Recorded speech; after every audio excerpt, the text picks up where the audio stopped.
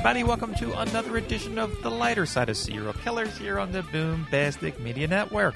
I am your host, Keith Rovere, and I am happy you're here for the ride. Happy Thanksgiving, everybody. And I was going to take the night off tonight, but I thought we had something a little important to share, and I couldn't wait since I'm doing kind of like every 2 weeks now. I could not wait the extra 2 weeks. If you follow me, you know I have been in the news a lot. I have done more interviews over the past 3 days than I think I've done in my entire life. Pretty much every major news organization in our country, and some from overseas, reached out to me. Talk about my friend and yours, the Happy Face Killer, Keith Jesperson, who, as you know, has been on the show, 10 times now, I think. You know, he has written other serial killers in the past, which I always found, so fascinating, and I'm sure you have also. But he had asked me for the address of Rex, the Long Island serial killer, or suspected serial killer, Rex Heuermann. And I gave it to him, and as you know, Rex wrote him back. We've talked about that a little bit. And Keith sent me the letter. And we had a conversation, actually right after the last podcast I did of last week. As soon as we wrapped it up, he called me right back. He was going to tell me that he was going to send me the letter, but actually I had to go to the bathroom. So I was holding it, so I ran to the bathroom real quick. I missed the call. And he called me last night. We talked about it. But he sent me the letter. And with permission, I posted it online. And wow, what kind of attention. And I get even more attention because he was interviewed, as you know, from the police or detectives, whoever, from Florida, because he identified one of his victims. And they had the body cam footage that Keith said it was okay. They shared, or some of it with the press. Well, the parts that they shared, I think it was about 50-some seconds, almost a minute long. The last part of that, he talked about how he wrote Rex and how Rex wrote him back. Just coincidental, it was the same day I posted the letter online. So it just blew up. I mean, as you know, it still is. Last night, Fox News, they did a piece on it. I'm still getting contacted from, all the major news sources. And, so I've been my voice is a little scratchier than normal. That's why. Been yapping about. But somebody else that Keith had wrote, and we talked about a little bit on the podcast. If you've been listening around, if not, go back and listen to all of Keith Jesperson's podcast. He also has written Wayne Adam Ford, another serial killer from the past. Many documentaries have been made about him. So check those out to kind of catch up on who Wayne is. But me and Wayne have been talking now for a few months and really get along well. And I sent Wayne a copy of my book, The Story of You, about Yu Masaki. That's Yu Masaki. How brain abnormalities can really alter somebody's reality. And we look at people who do horrible things and murder and serial murderers. They're just evil people. No, they've done evil things, and some of them are evil, don't get me wrong, but a lot of them have brain abnormalities, which I talk about constantly, and that's what I write about. And he related so much to Yu Masaki because he, like you, also has autism. He's on the spectrum and also has Asperger's. The same thing basically that you had.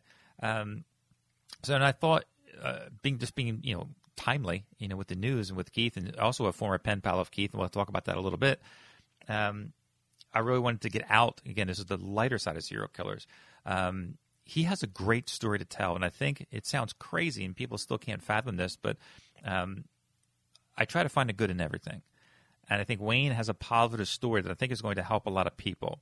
There are a lot of people who, obviously, you don't know, and I'll talk about too much, but message me privately, have the same urges as Wayne has, as Keith has, and the urges, to do violent things. Sometimes I put him in touch with Wayne and other people, and I thought it was important, and Wayne agreed, to share how he has overcome, so to speak, how you can live with these urges, and with the right help, maybe even overcome some of these urges before you do anything that's going to end you up on death row in San Quentin.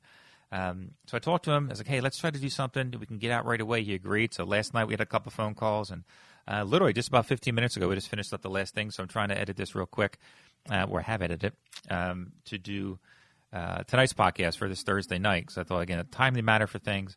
And again, he has such a positive story of change and redemption, if you will, to a degree. So I think I wanted to post that tonight in Thanksgiving. And without further ado, here you go. Wayne Adam Ford. Our mutual truck driving friend, Mr. Happy Face, Keith, your old pen pal, he sent a letter to the Long Island guy who just got arrested, that Rex Heuermann guy, and then Rex wrote him back. He wrote him back, and they found not a new victim of Keith's, but they identified her. So he's been back in the press, and he mentioned the police had a body cam on him, and they told him, with his permission, to release some of the tape for the press. He said, yeah. But at the end of it, he said publicly that Rex wrote him back. Well, Keith sent me that letter, so I have the letter myself. Kind of like more keep it for like safekeeping, so to speak. And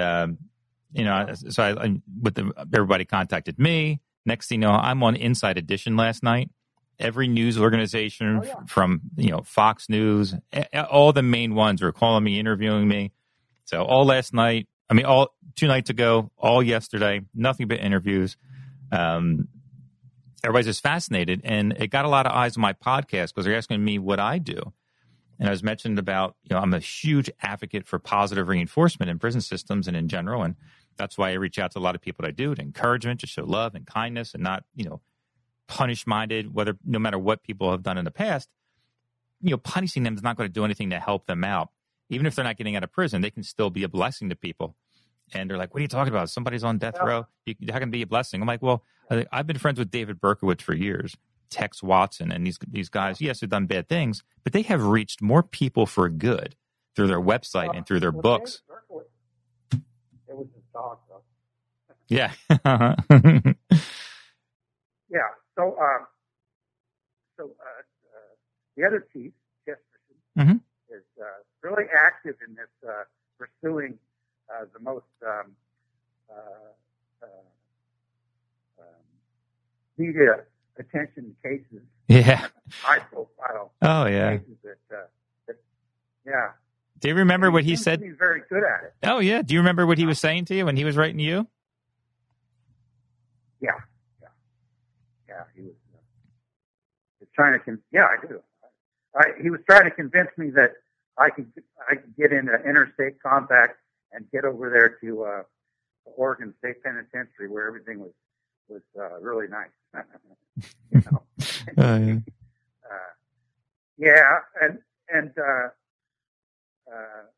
He was telling me how everything's going to calm down after a while.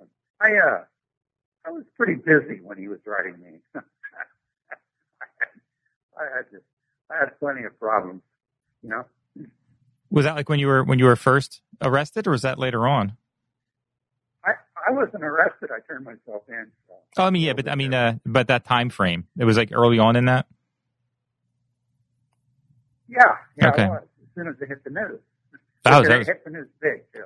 Oh, sure. It was a pretty big. It was international. It was everywhere. Yeah. It was just the way it happened, and then I did some things afterwards that made it even worse.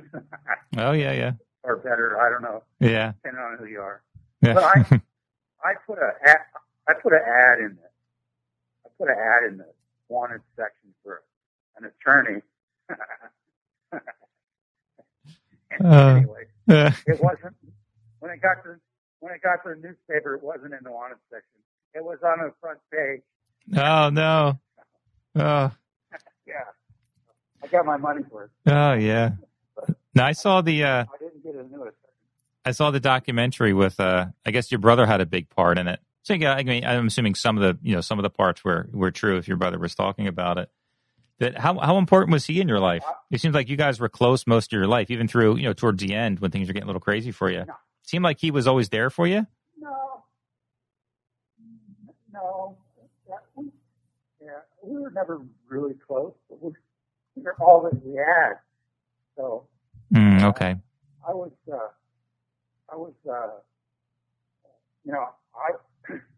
I'm a little brother, so I'm the guy that he never wanted around, to tell you the truth. Okay. Unless he had nothing else.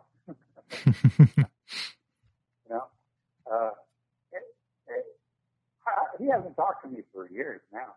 Oh, I didn't know They that. won't answer the I phone. figured you guys would be. Yeah. Again, I just had to go by. Again, this is another reason why I do the podcast is get truth out there. Because if you just listen to a documentary, you think it's true. Where I got the impression that you guys were like thick as thieves, and he's going to stay with you to the end, and even though these years, okay. I don't know what documentary you're talking about. So. there have been a few, I guess. If you're talking about the one that Victoria Redstall did, Room Zero, I didn't even know that she talked to him. But there are a lot of things that come out that I don't know about. I really don't look for them. And I read the first couple of books written about me, and Victoria Redstall wrote one too, but I've never read it. And there's another girl that wrote a book that interviewed my dad and my brother, but about 6 months to a year ago. Yeah, okay. She wanted to interview me, and I said no. Yeah. Well, most of them just want to go. Most of them, that's like even with podcasts out there. That's why some. I mean, it's okay. You can do what you want to do, but most of them, all they do is focus on the negative, and that's all they care about. They don't care about really interviewing you to find out anything about you. What was called? I'm sorry. I Lived with a Killer. That was the name of the TV show that your brother was on. That's what it was called. I think it was Rodney. Rodney was his name. That's right. But it was done really well. Again, it was mostly from him talking, but who knows? What he was saying, how accurate it was. Not getting into like. Yeah, well,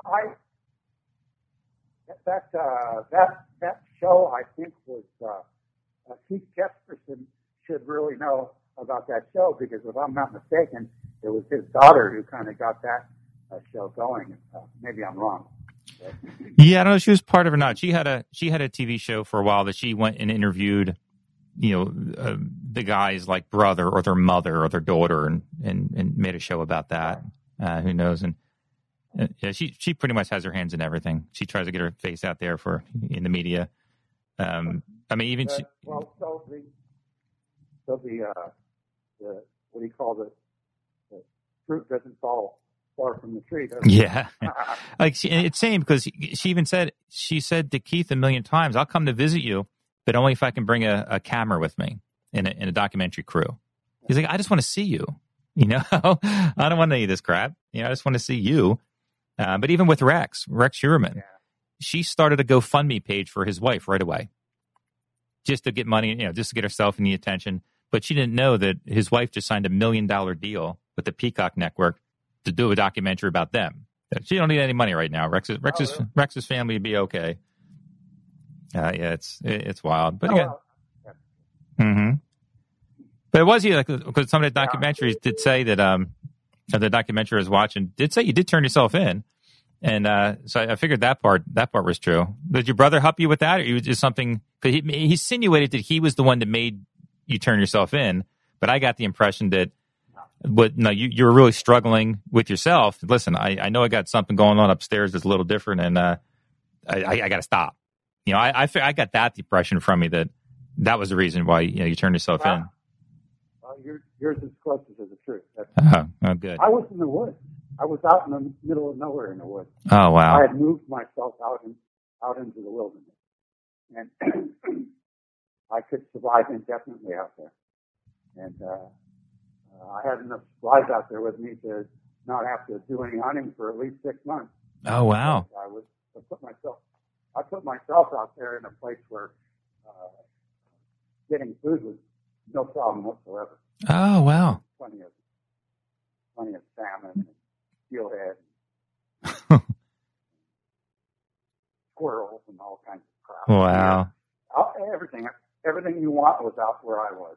Mm-hmm. So it was one step out of civilization, but not so far that I couldn't go back in any time I wanted to. So, sure.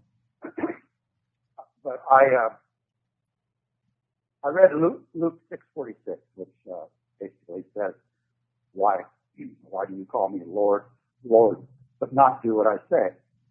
Which makes a lot of sense if you're in the condition that I was in, and and I realized that not turning myself in was the wrong thing to do, and turning myself in was the right thing to do. And regardless of what the consequences were, right and wrong aren't predicated on that. At least not if you read the Bible. Mm-hmm. You do. Sure. You do what's right and wrong, Mm-hmm. and if you don't believe it, you can ask Jonah. Yeah. The consequences of doing what God tells you to do. Oh, yeah. So anyway, I called my brother up, and he did drive. He drove 3.5 hours overnight to be with me, because I told him that I said I'm going to turn myself in to the police tonight. Mm-hmm. And he wanted to know what for. I said, I'm not going to tell you, but I'll never see the light of day. Yeah. So I want to spend the day with you, going around Eureka and spending some time with you before I turn myself in. Oh, okay. Yeah. Mm-hmm. So that's the basic story. We Yeah. spent the day together. That's good. My last day was with my brother. Yeah.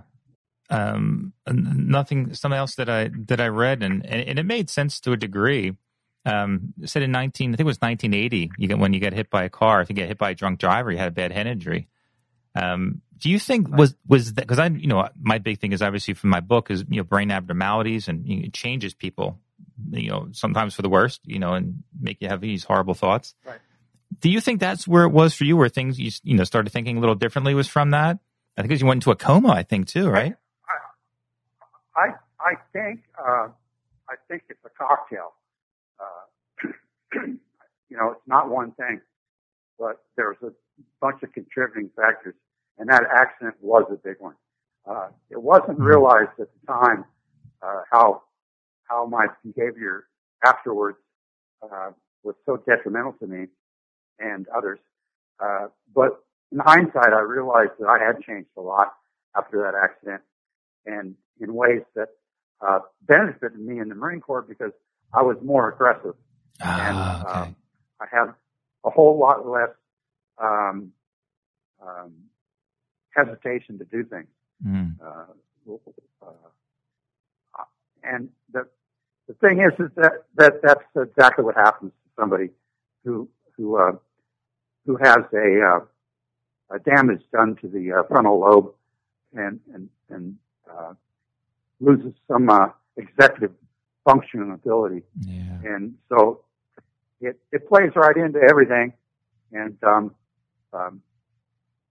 when a year ago I put in for VA benefits, and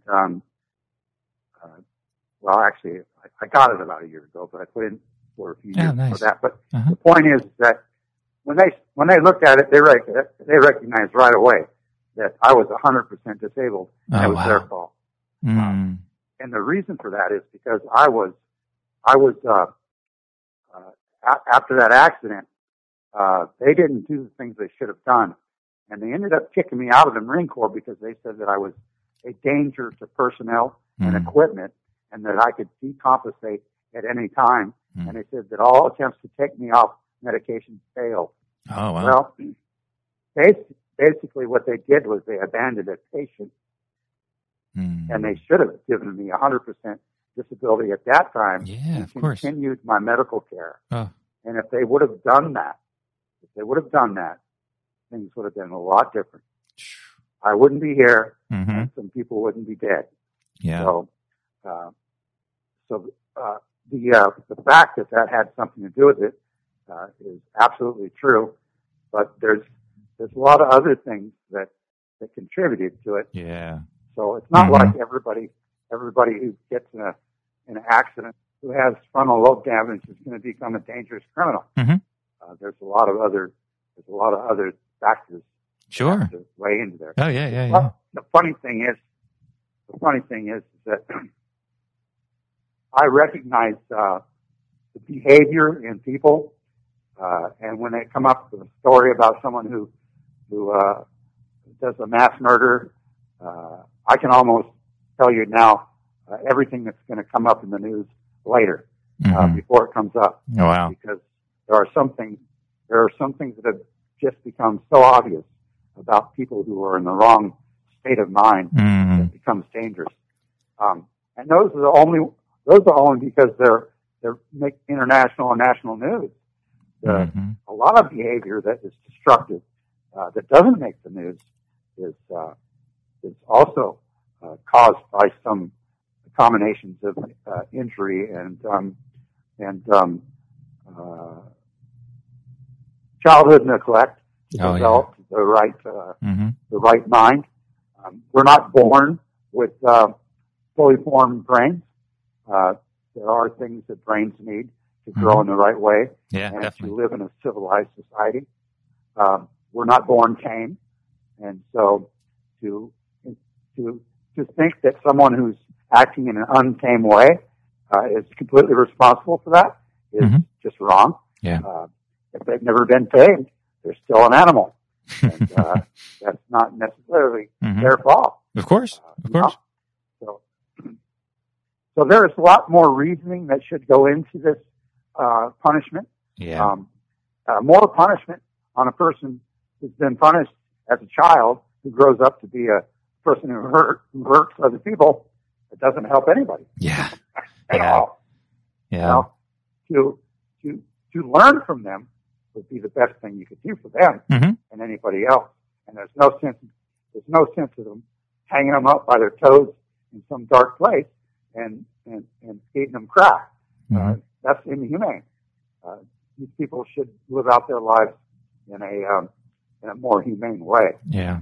And punishing them through crappy food or all the kind of ways they punish that's inhumane. 100%. And it's uncivilized.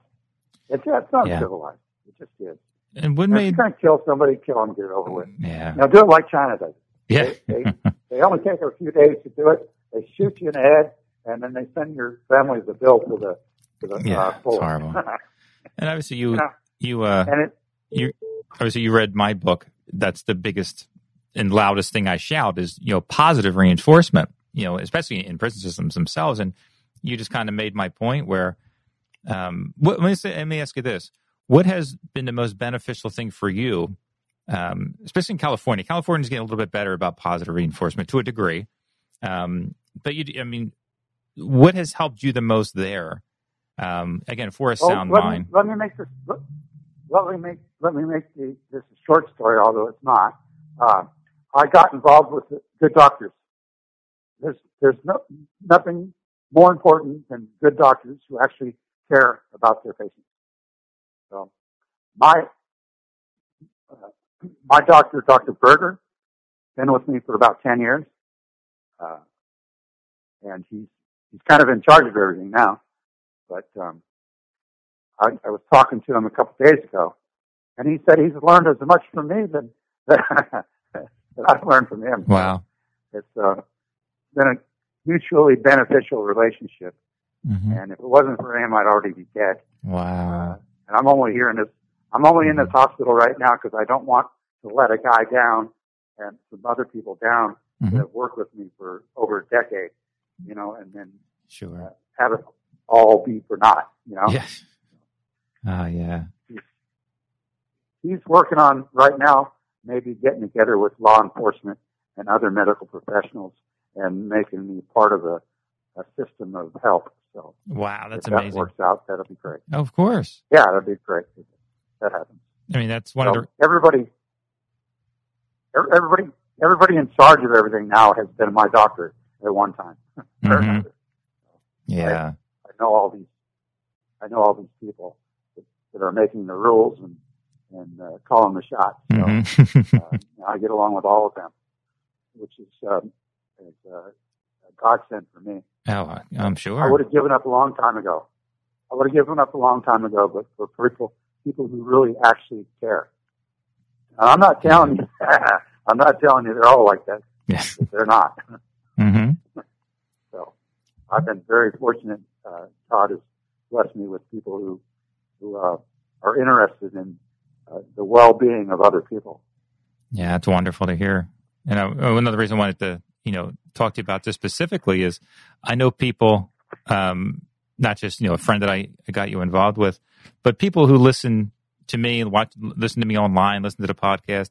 I know there's people who struggle just like you're struggling that are out there. I mean, they send me private messages. Like, I know what they're thinking. I know what they want to do, but they're restraining themselves for committing crimes.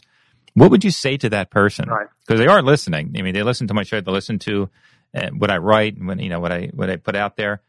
What would you say to them? Like, how would they get help? Because they're afraid, hey, it's going to knock on the door of the police station. Like, hey, I'm thinking of doing this. I need help. And what can they do? I mean, what helped you specifically, and what would you tell them to talk to or where to go? First of all, I have to really think about that a lot because I have run into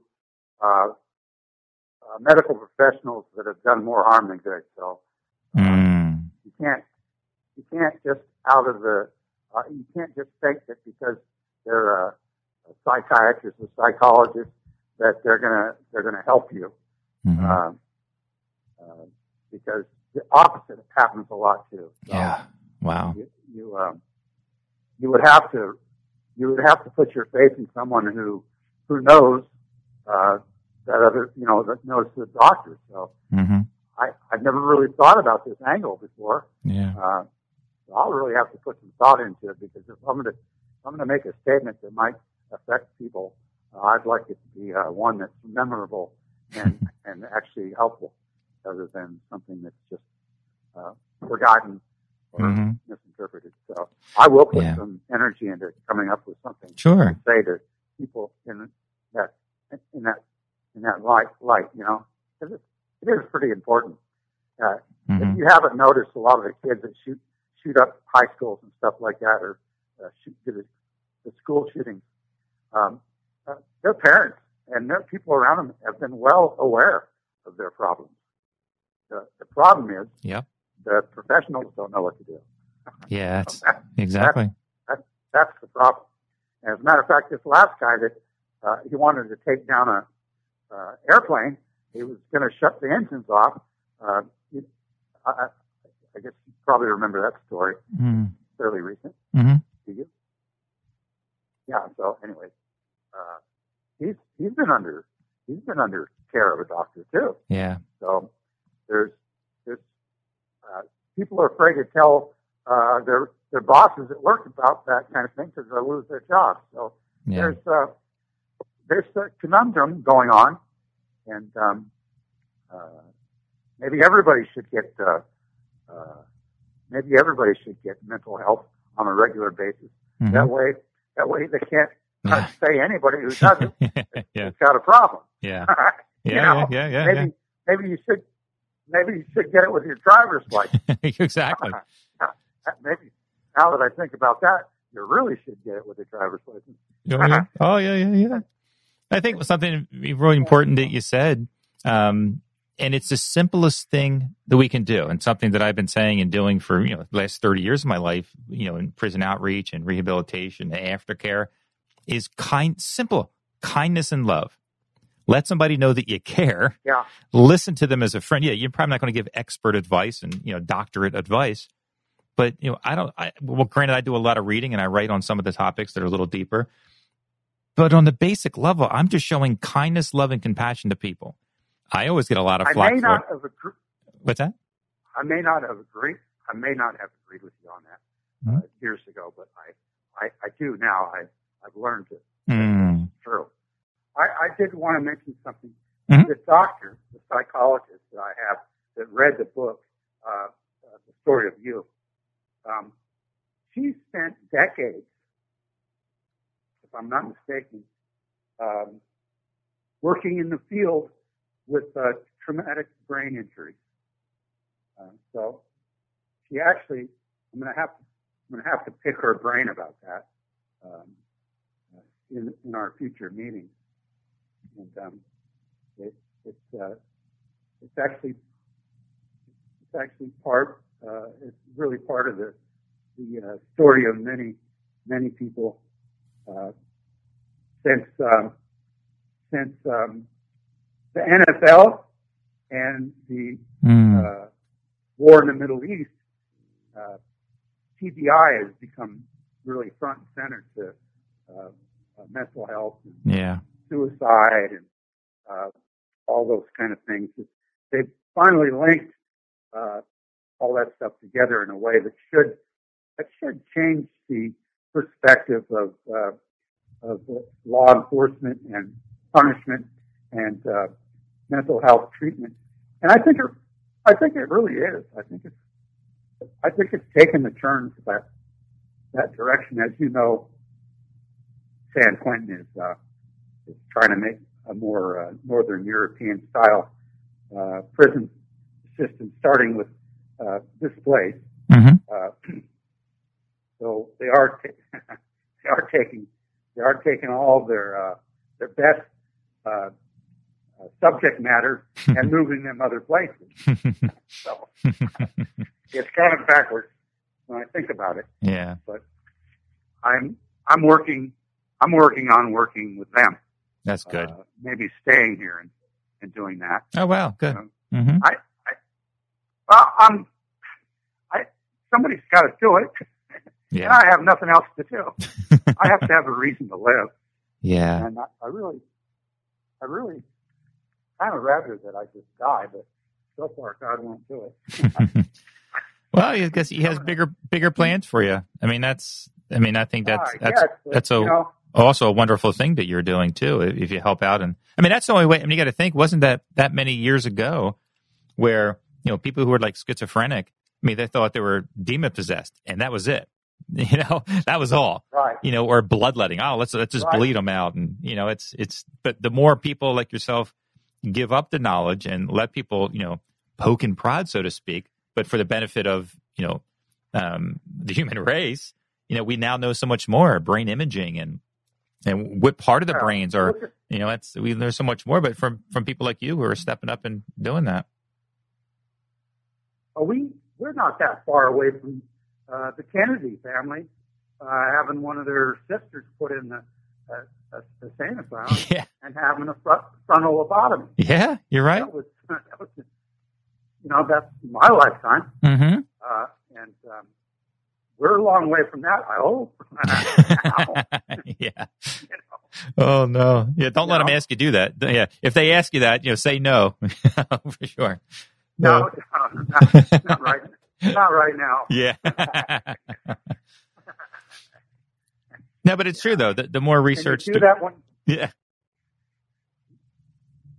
I'm sorry. Go ahead. Oh no, I was going to. More research. Yeah, it's okay. Not even that long ago, for a man to even talk about his feelings was like, you don't do that. Men don't talk about their feelings. Let alone when you have deeper issues and like real legit medical issues. But they didn't talk about it. Now that not only they're talking about them, they're getting MRIs of the brain done. We're able to see what parts of the brain, okay, this part isn't functioning right, or from a head injury. And because it's not functioning right, X, Y, and Z is happening. They wouldn't normally have done this, or a tumor's growing up. And there's one case where you probably read in the book where the guy turned into a pedophile. He's like, I'm not a pedophile. What the hell's going on? And then the tumor was removed and he's back to normal. So it really is going against a lot of this goes against your free will. Like, you don't want to do it. It's not who you are, but it's uncontrollable urges. And it's we need to study more. We definitely need to bring awareness to more about this. Look at teenagers, we all go through that, but, hey, one thing's on your mind if you're a male. Yeah. Uh-huh. No doubt about it. Mm-hmm. Only about every 20 seconds. Yeah. And so some of it doesn't go away. No. Mm-hmm. That's another thing I know. Yeah. Age doesn't cure that problem. No, not at all. And if it starts, though, and you can take a pill. If it starts going away, you take a pill and it's right back. I don't know whose bad idea that was. Yeah. I don't know, but they're rich. They're rich now. Like you need more. Yeah, that's right. Like you need more horny guys around. And plus, we all know the truth about that. Yeah. It's ugly wives. Yeah. That cause that. Oh, that's great. No, I know that was mean. No, it's just funny. We're just having fun. No, for yourself. Can you, at least the best you can you describe, kind of what was going on inside your thoughts and mind? Not the crimes themselves. Before that, I don't want to get into all that stuff, but what was like your thoughts, like when you realize something? Well, I don't think these thoughts are normal. I mean, do you just think it was your reality, or do you realize I wasn't thinking like this before, but now these thoughts are getting stronger and stronger? Was there like a definitive time? You mentioned after the car accident and everything else, no, or was this just your reality? It's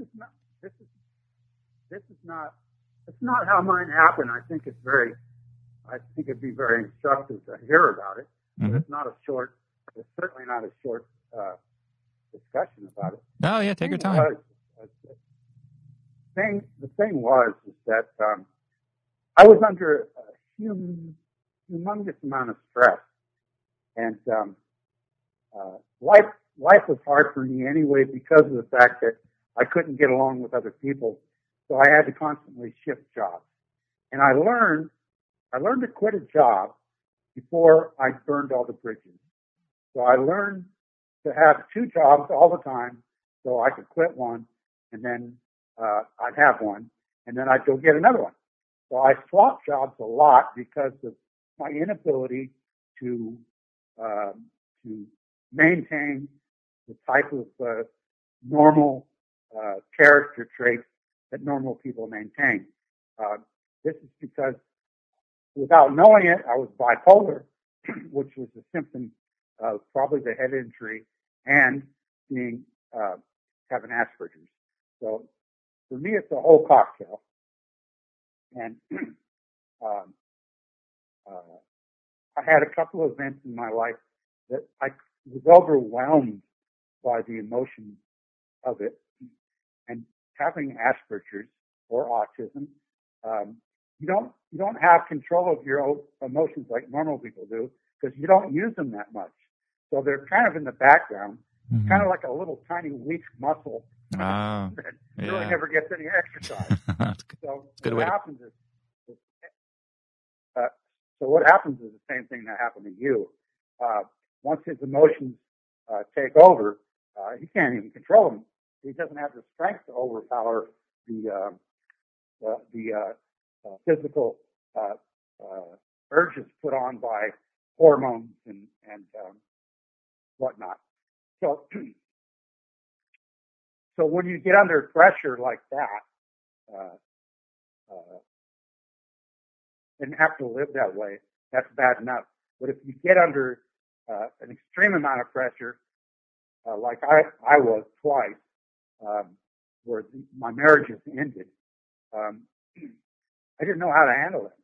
And the last one involved a boy, my baby boy, Max. Mm-hmm. And the fact that his parents weren't going to stay together and that he wasn't going to have the advantages of having both parents just drove me nuts. And she was such she was just a hedonist. So she loved drugs and sex. She loved to party. Mm-hmm. And she doesn't really care about the kid. And the proof in that was that Max ended up homeless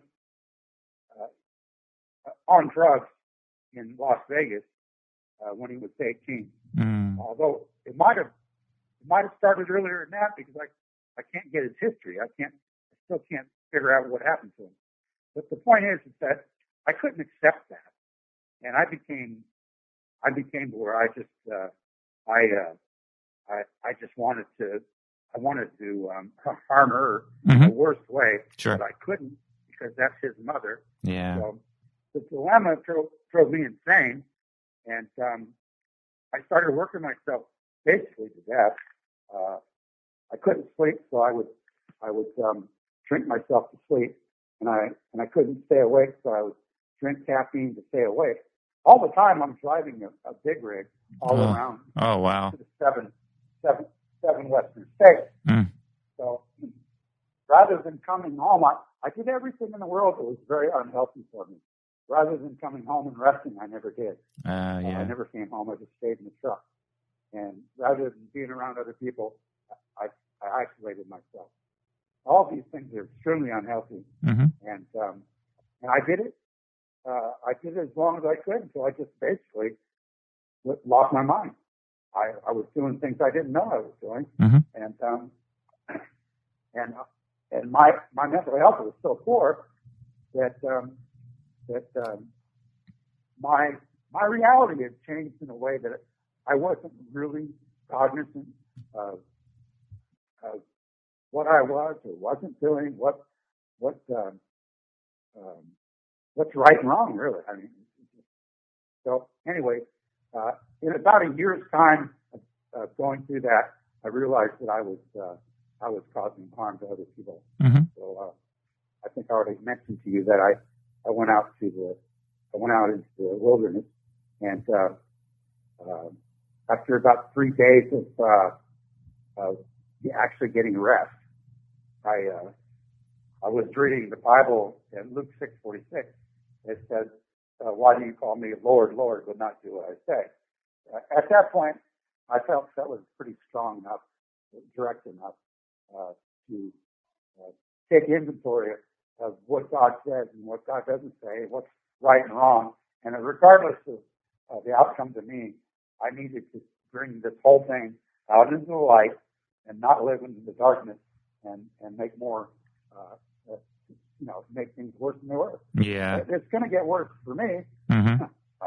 It was going to be stopped, and everything that happened was going to be brought out, and everybody was going to know. Oh, yeah.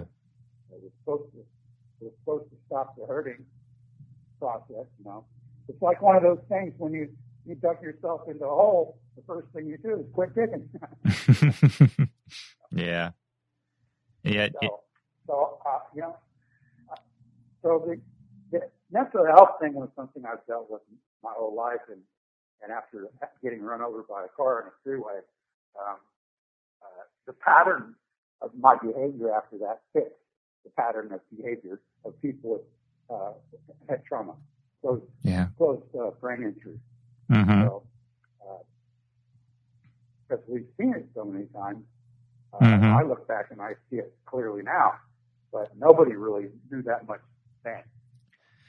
You had mentioned, you had mentioned before, one thing I wanted to ask you where, as you were turning yourself in, you said your brother was with you, and you got this right before you did that, you spent the day with him.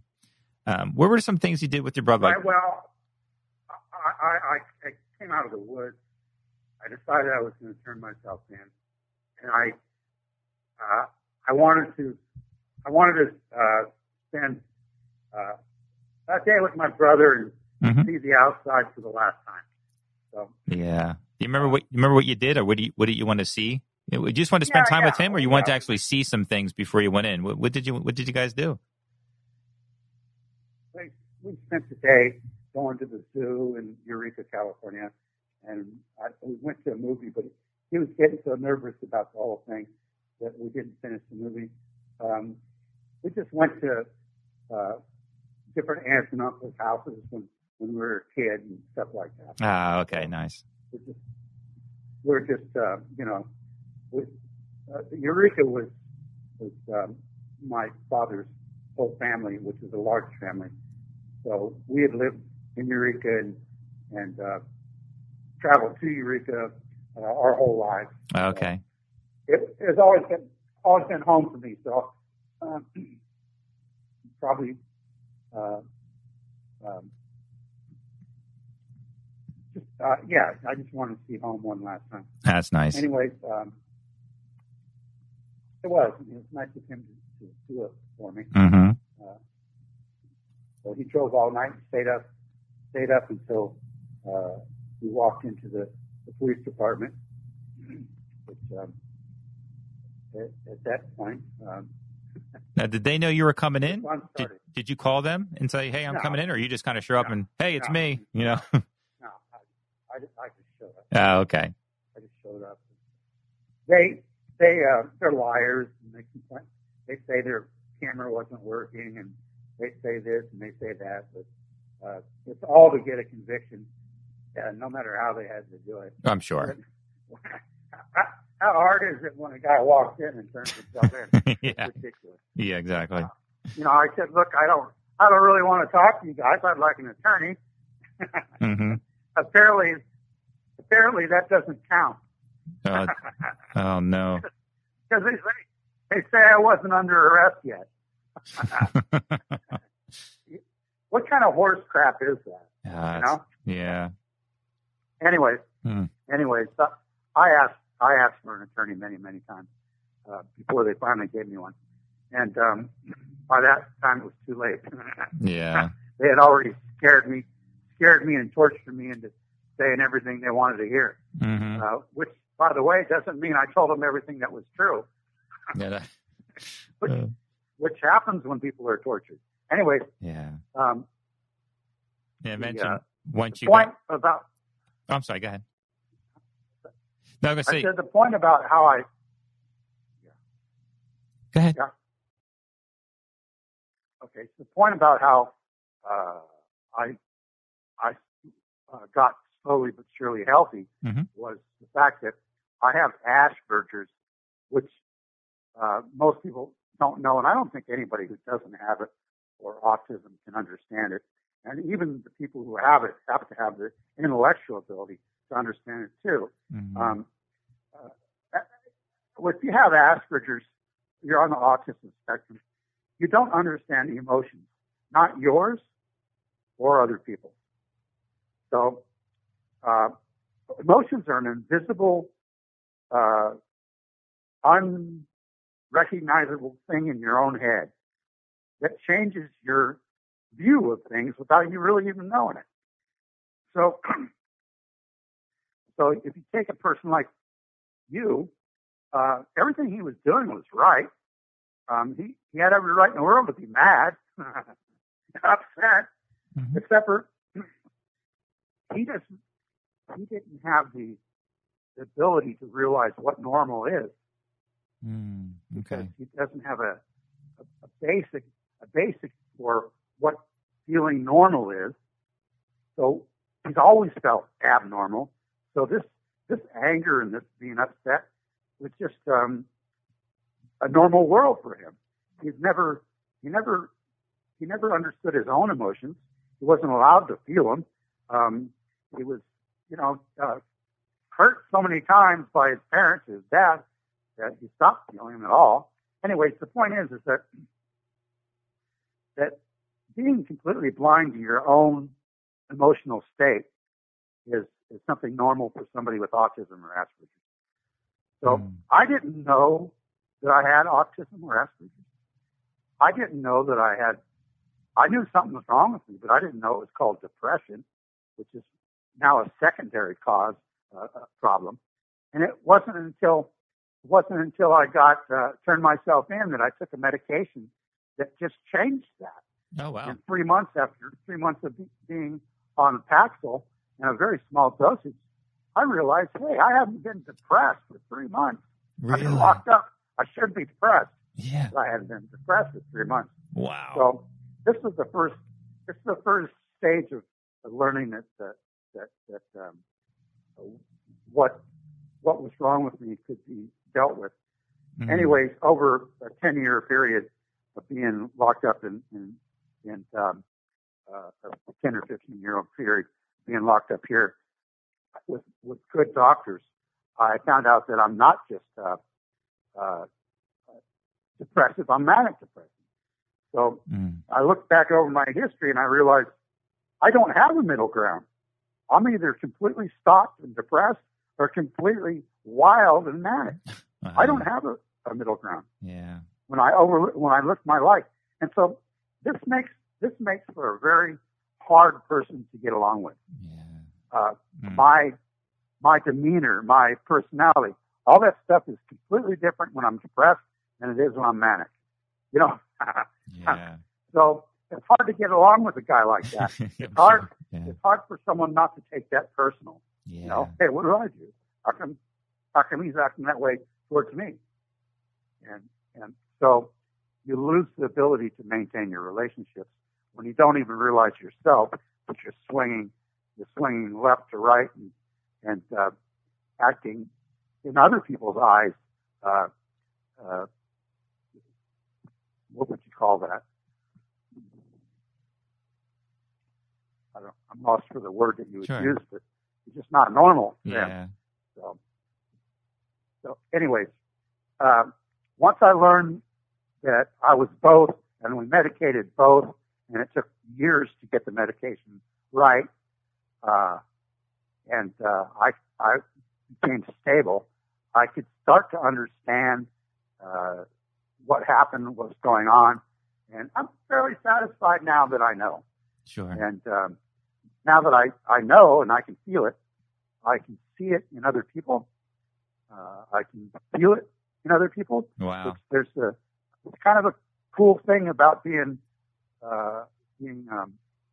autistic or having Asperger's, and that is that I feel things completely aware of them now, and with full knowledge, and I see the difference between emotion and logic, and how we have two different minds created by our brain, and those two minds most of the time they work in concert, but sometimes they just don't.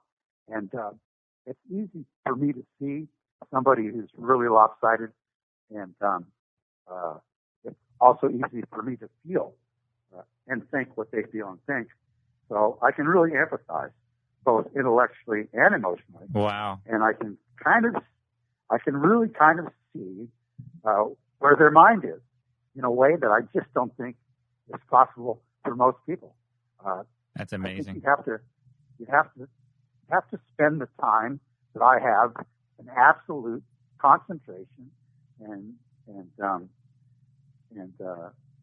have to spend as much time as I have thinking about it. Mm-hmm. It's just not possible for anybody who has to earn a living. Yeah, I can imagine. What I've learned in 25 years couldn't be done under normal circumstances. You have to earn a living and do it at the same time. Yeah. And one of the advantages of having Asperger's is that I am highly focused, Mm-hmm. and I have models in my head of everything that I love, whether it's the human mind or 57 Chevy, Yeah. 289 engine. Yeah. I have models of this stuff in my head. Yeah. I have to understand it front and back. Mm-hmm. I have to know why timing is timing, and why exhaust intake valves work the way they do. I have models for everything, including the universe and quantum physics and a lot of my interests. You can't know people, and you can't know the whole story of people unless you know everything that surrounds it. Yeah. So it's amazing I've had too much. It's amazing that you went from, part of the byproduct of having that form of autism is you started out by saying in your past, I can't read people's emotions, let alone my own emotions, and understand them. Maybe even, some people even say facial expressions you can't understand. Now you're at the point where you have like this heightened awareness of people now, and you can, not only can you sense them, but it's almost like you said, you can empathize. You can almost feel what they're feeling. I mean, that's a drastic change, from one degree to another. Well, it actually makes perfectly good sense when you think about it Mm-hmm. logically. The fact is that I didn't understand the emotions, and most people learn intuitively to feel and act in the proper manner with other people. Mm-hmm. Well, for whatever reason, and use another good case of this, because he was born that way or his environment, he didn't never learn. Yeah. He was never taught and didn't learn how to act around other people. So when you realize that's your deficit, and you have to do it the other way, you have to do it cognizantly rather than Mm-hmm. through the automatic system of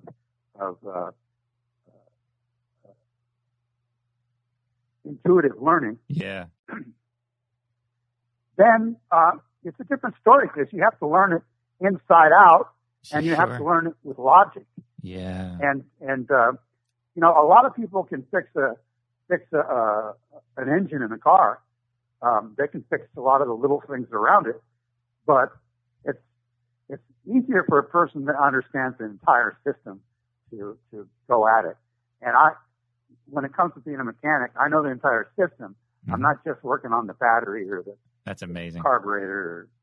All makes perfect sense. Yeah, that's me. And my life makes perfect sense. And I live in a logical world. Mm-hmm. So I do talk to very well educated people who live in the other world, mm-hmm. and they're called liberals. Yeah. they may be well educated, but a lot of times they really don't know much. Mm-hmm. I mean, they couldn't change their own tire if they had to. They have to pay somebody to do everything for them. Yeah. They're not self-sufficient human beings. So I pride myself in being fairly independent, mm-hmm. but that has been my downfall too. So you take away. Yeah. And another thing, I feel like I've talked too much. No. It's just you're going to be so much of a help to so many people. And another thing I want to cover, if you have time, is the difference between prison facilities. Maybe when you were there, it's changed now a little bit, like the negative punishment style of prison guards and prison system versus positive reinforcement. I'm sure you probably lived through the both of them. It's heading on the other side of the scale now. I think. I have, and I've watched the growth. I've watched the big change. Mm-hmm. And there's one person responsible for this. When I first got here to San Quentin, the guards were very cruel, and they would do things that would make your mental health a hard thing to keep. And I think calling them assholes is degenerate. Wow. Anyway, not all of them. Uh-huh. There were some good people that would give you relief from the horse crap. Good. But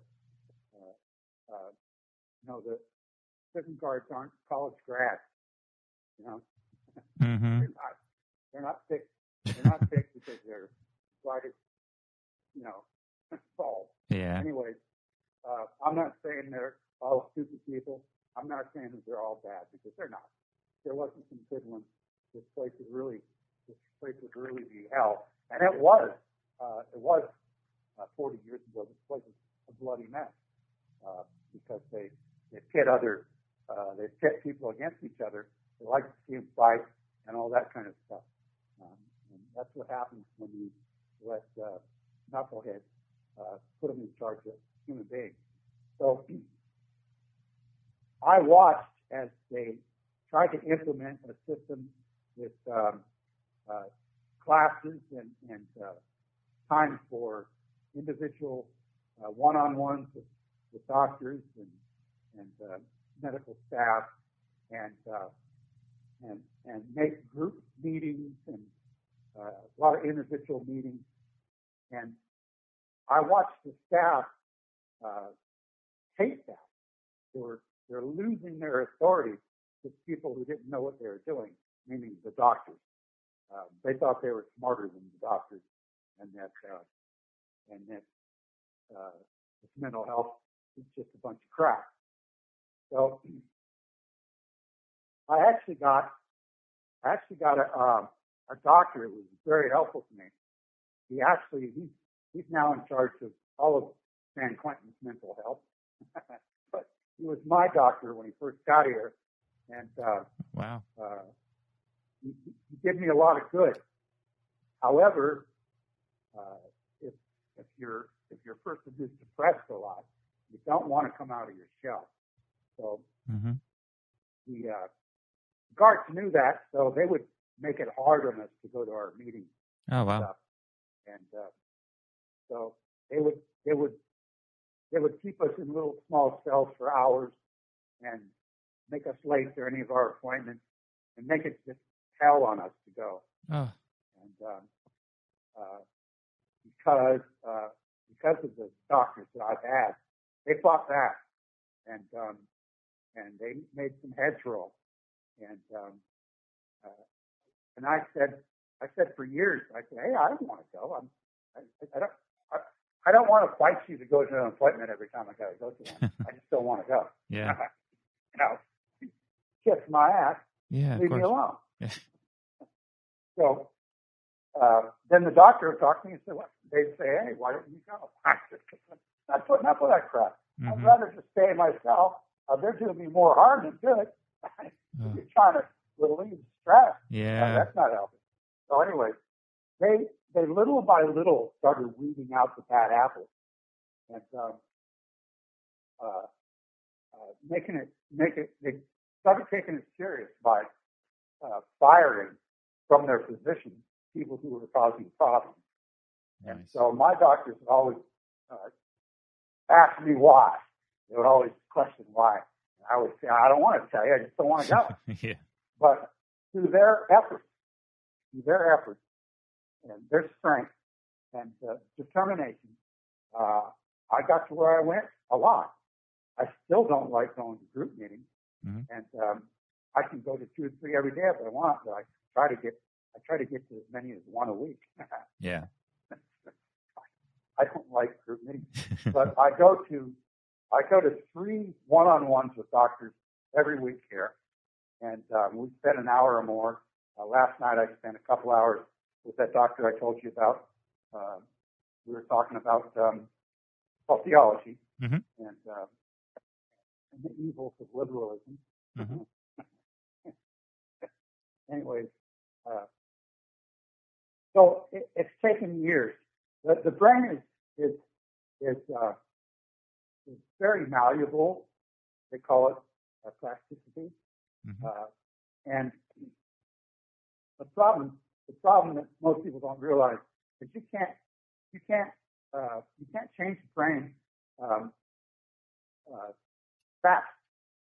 Most brains got to where they were slowly, and to change them is going to be a slow process. So I think it's a long-term deal, and it's taken a lot of years for me to slowly but surely get to where I'm not the same guy I used to be. Yeah, that's wonderful. But I think I'm a better guy. It's not for mental health and God. I have to add that.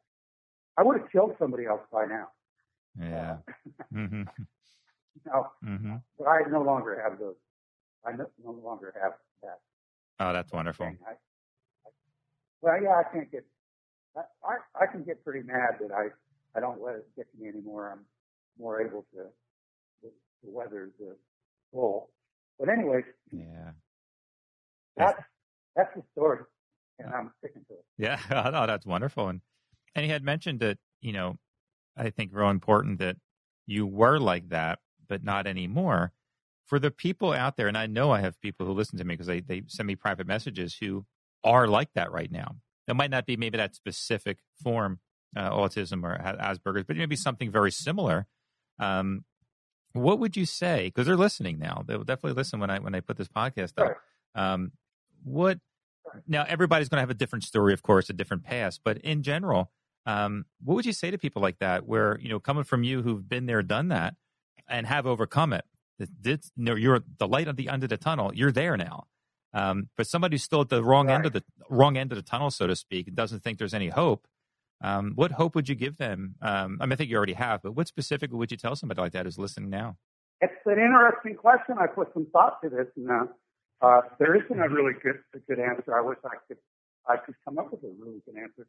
But first of all, seeking help for mental health is absolutely necessary. But the problem is a lot of people, their jobs would be over if they saw help from mental health. Yeah. So that's an issue. For those people who can, they should. For those people who can't, I suggest going, whether you're a member of a church or not, I would suggest going to a church and talking to the leaders in the church, elders in a church, because they have spent a lot of time counseling people, and pretty much the same important stuff they have to say they've learned the same way people who counsel people through the medical profession have learned. Yeah. You know, they have the same kind of experience. So even if they aren't the person for the job, they probably will know somebody who's the person for the job. Yeah. Good And point. not all professionals are really there's bad ones as well as good ones. Sure. I mean, you really got to find someone that actually takes interest in you and your health. Is not there just to give you your 45 minutes Yeah. and then, you know, I'll talk to you next week. Yeah. You know? It's so true. Yeah. Yeah, well, it's got to be an emotional connection. Sure. It really does. It has to be a friendship. It has to be a relationship. You know, anybody could get on the internet and ask a question and get an answer. Mm-hmm. Yeah. That doesn't care. That doesn't care. Mental problems. Yeah. You know, mental problems for the most part are taken care of, if not by medication for a temporary reason. It's by other people, and the amount that we need other people only became apparent to me after I was locked up. And the fact is that we need other people. Yeah, definitely. And other people, just being with other people can up your health, your mental health, and you know, and give you a better perspective. Mm-hmm. And that seek out other people is something very important. There's nothing good about isolating yourself. There really isn't, you know. Definitely. It's detrimental to the human being. But like I say, if you can't seek out medical directly, mental health for a variety of reasons, I think any church would be a great second option, or even a first. These people are used to dealing with people, and their heart's usually in it. That doesn't mean all of them are, but Sure, of course. I think you have a really good chance at a church of finding someone who can either help you directly or send you the right direction. So Yeah. that's what I would say. It's not a perfect answer, but it's the best that I could do. Yeah. And I don't think there's necessarily a perfect answer, but I think you've already, everything you said, I think you're going to give a lot of people hope. But I mean, as crazy as it sounds, I mean, you're a success story, you know, from somebody, you know, from some of the lowest points of life. And now, not that, you know, you're living a high life, so to speak. But mentally, well, I would recommend you're so much better. I would recommend another path. But, Yeah. It's a hard rough road. You know, I would avoid this one if you can. Do as I say, not as I do. Yeah, well, I'm here as a cautionary tale. You know, Yeah, of course. I'm Jonah after getting out of the whale's belly. Yeah, and essentially, I mean, it's actually, it's funny you said that, but it's true to a sense. But, you know, just how we have stories in the Bible and other stories that we can read. Yes, they went through the hard times, but so other people can look back and read it and kind of be blessed by how they did wrong, but see what the result is now. You know, it's like, yeah, I've been through it, so you don't have to. I went through it. I went through the storm, so you don't have to. But if you do, this is where it's going to end up. You know, if you don't listen, don't pay attention. You know, you're going to be right here, but you're going to be the wrong end of the tunnel. You know, not the light end. You're going to be the other end. Yeah. Well, I happen to be a Christian, so that probably is the biggest reason, really. Mm-hmm. And I've worked with most people who aren't Christians. Mm-hmm. But my belief is growing stronger, and if it wasn't for the sacrifice of Jesus, I couldn't expect any kind of forgiveness. Mm-hmm. You know, Sure. There's no other religion that would give you the kind of forgiveness I need. Mm-hmm. But I realized that nobody's sins are greater than the sacrifice that was made. So that sacrifice is made for me and anybody else who might think that their sacrifice, that their sins are too bad to be forgiven. Mm-hmm. They're not. You know, I've had a couple of friends in here I've reminded of that that your sins have already been forgiven. Mm-hmm. Someone died for that. Yeah. So for me, that's a lot of stress off my brain, off my heart, knowing that vengeance is it's not mine, and it doesn't belong to my enemies either. Yeah. It actually belongs to God. He says so.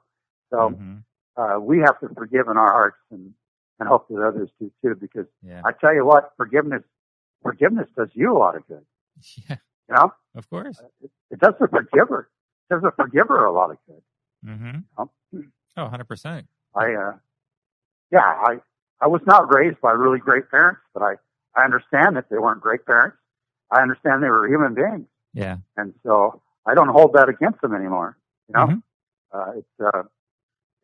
it's what was. It's what they did with their time. But the word forgiveness, somebody said, and maybe it's true, maybe it's not true, but the point still is true, that where the word comes from, the word forgiveness comes from untying something. And the point of it is, if you're having to forgive somebody who has done you wrong, it's like you're tied to them. It's like the act of untying a horse from a pole, I think where the word came from. So if you don't forgive them, you're tied to that person like a horse is tied to the pole. And until you do, you're always going to be tied mentally. That's always to be connected to that and always have negative thoughts. So it does do you good too. By forgiving somebody, even outside of the religious aspect of it, it's still good for you. Yeah. You know, more beneficial absolutely. For sure. Yeah. Once you really put some thought to it and you think, wait a minute, these people that I'm hating on are probably having a good time right now, and I'm sitting here steaming over something they're not even thinking about. Exactly.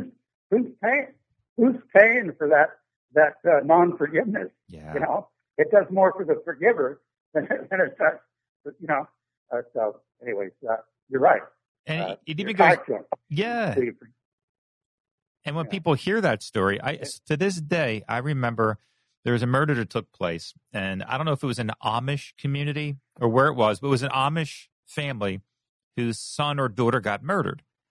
And like by the end of that day, or when the news cameras were there, the first thing that they said was, "We forgive them." I mean, it's, you know, it wasn't even 24 hours, but not just the sake for they're doing it, but the sake of who's listening to people. Yeah, remember that?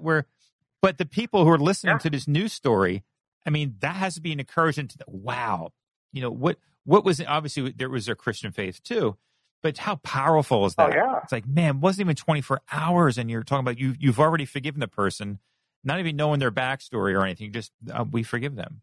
You know? And I was like, wow, that's powerful. Those are people who live in faith. Yeah. They're kind of rare. Yeah, I guarantee you they'll be in heaven. Yeah. I mean, it's not my decision, but sure looks good to me. Yeah. Yeah. I was going to say something else, but I've said too much. I think we covered. Yeah, I think we covered everything we need to cover as far as positive thinking. You know, changing your life. I think it's going to be just a blessing to anybody who's listening. You know, of positive change, not just from the positive reinforcement, but there is help. You know, mental awareness is always is at the front of everybody's mind now. But very few people like yourself are stepping up and saying, "Hey, I struggled tremendously with this before, but now here I'm on the other side, and I want to talk about it. And like, you know, there is hope for you. You know, you don't talk to somebody again, whether it's your priest, whether it's your pastor, whether it is a doctor, you know, and you made such a strong point of, some people might lose their jobs over this, but hey, go to a pastor, go to somebody in private, but do something, you know, go somewhere. But there is hope. There definitely is. There's help out there. Yeah. Well, if you've reached that point where you need someone from outside your family and whatnot, which of course that is the job of family, but we've been tearing the family up in this country for a long time. Yeah. But seeking professional help is the way to go. And if you can't do that, people who are church elders are professionals also, and I think they can certainly give you some good direction. Definitely. You know? I'm sure driving a truck was more of a isolation to you. More time with your own thoughts. I can't imagine that was making things better. It's a very isolating job, and without realizing it, it can do a lot to your mental health. Yeah.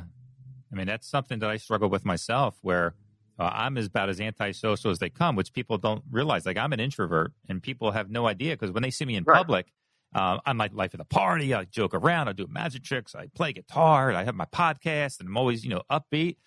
But inside, I just want to go home. If I'm around people, I just want to go home. Like, my happy place is home, quiet, away from everybody, unless I'm in a relationship with somebody. Then it's like me and them. But I got to force myself to go out, because I know it's not healthy for me. Yeah. And it's hard to do, because the whole time I'm completely uncomfortable. I don't people aggravate me. They frustrate me. I have no patience whatsoever. I don't want to be there. But I got to do it. I force myself to go out, because I know it's healthier for me to be in relationships, to be friends, friendly wise, but it's hard. I absolutely feel you, as they say. I really do. You'd think a guy that spent as much time alone as I have would look forward to being with people, but I don't go to groups. I just don't like it. I'm a one-on-one kind of guy. I'm not into, not that I can't. I've been a karaoke DJ for years. I was also that's awesome. I was also a Marine who instructed other Marines for 6 years.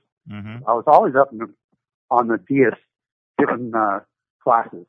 So it's not that I can't if I want to. I'd just rather not. I know. It's weird how that works. Like, I'd rather be with my dog anyway. Oh, you hit the nail on the head. That's like, I swear, I love dogs more than people. I swear, it's the way it is. Oh, they're better people than people are. We can. Dogs are people too. I joke about it. We can learn, aside from Jesus, we can learn more about unconditional love from a dog than any human. Oh. Maybe Gandhi. Maybe we'll throw Gandhi in there too. But aside from a very few people, dogs know more about unconditional love. My last dog was a Samoyed Husky. Oh. Beautiful, loving dog. Oh, that's wonderful. We'll talk to you later, Keith. All right. Definitely. I'll email you later on tonight. Okay. Hey, happy Thanksgiving. You too, brother. Thank you so much for your kindness. Okay. Bye-bye. Well, there you go. My Thanksgiving conversation with Wayne Adam Ford. I hope you guys enjoyed it. But most importantly, I hope anybody's listening who is struggling, you go get the help that you need. Don't bottle it in. And from my experience, and whether on the far end of the scale being a serial killer or somebody's just struggling with horrible negative thoughts, most are introverted. Most are like me, where when you go through something, you want to go through it alone. You feel better, and you're just an introverted person. And I know antisocial could mean, it doesn't mean you're psychotic. It just means you're more comfortable being alone than around people. But usually the hardest thing to do is to be around people, so especially if you need help. It's a hard step to make. But look, and if you don't know the story of Wayne Adam Ford, watch a documentary. And you'll see, I'm certain there's always facts that aren't true here and there, but most of it is. And you'll see what he did, and the mutilation of the bodies that he did. And what I didn't ask him, if you go watch a documentary, when he turned himself in, the police didn't believe it was him. Now, he's mutilated some bodies and things, and to prove that it was him, he pulled out a woman's breast from his pocket that he cut off. So that tells you the mental state that he was in, at that dark end of the tunnel, where maybe he didn't see any light. But now not only does he see light, he wants to help other people. So he's aware of what he did, and he wants to help other people. And certainly that's what my platform is for. Again, this is why it's called a prime example of why this is called the lighter side of serial killers. It's not a program where we always get into the blood and guts of everything. Well, we do. I mean, like Keith Jesperson and a few others, they go into detail of the crimes. And Yuma Saki, from my book, The Story of You, which he was mentioning, we get into a little bit of that. But it's a lighter side. It's meant to show who they are as a person, of a human being, not just some evil boogeyman monster, and how the prison system has failed them 9 times out of 10, especially those who are getting out. But here again is a prime example of positive reinforcement, not negative. You can throw somebody in the hole, make them more isolated, leave them alone with their mind and horrible thoughts 99% of the day. It's not going to work. But from his own story, the positive reinforcement, and it doesn't matter what side of the political fence you are on, whether you're on the far left side, the far right side, you have to admit the facts are facts. I mean, I understand if you are a victim of a violent offender or a family member, you might not want to hear this, and that's certainly understandable. I mean, punish them, kill them. I get it, But again, my argument is a prime example in Wayne and numerous other people that we talk to. Positive reinforcement works, and California's doing the right thing. Oregon's doing the right thing. North Dakota's doing the right thing. Following that Norway prison system of positive reinforcement does work. Here's another example of it. And slowly but surely, the rest of the world is seeing it, and I'm certainly going to continue to use my platform to showcase that. So again, I hope you enjoyed the episode. Again, thanks for everybody who supported me. Again, plenty of news stations have been reaching out, so you can find me on everywhere from News Nation to Fox News, from The Independent, and all the DailyMail.com, DailyNews.com. I have all kind of good places out there. Again, promoting positive reinforcement. So share the podcast, like, subscribe, and all that good fun stuff. And until next time, see ya.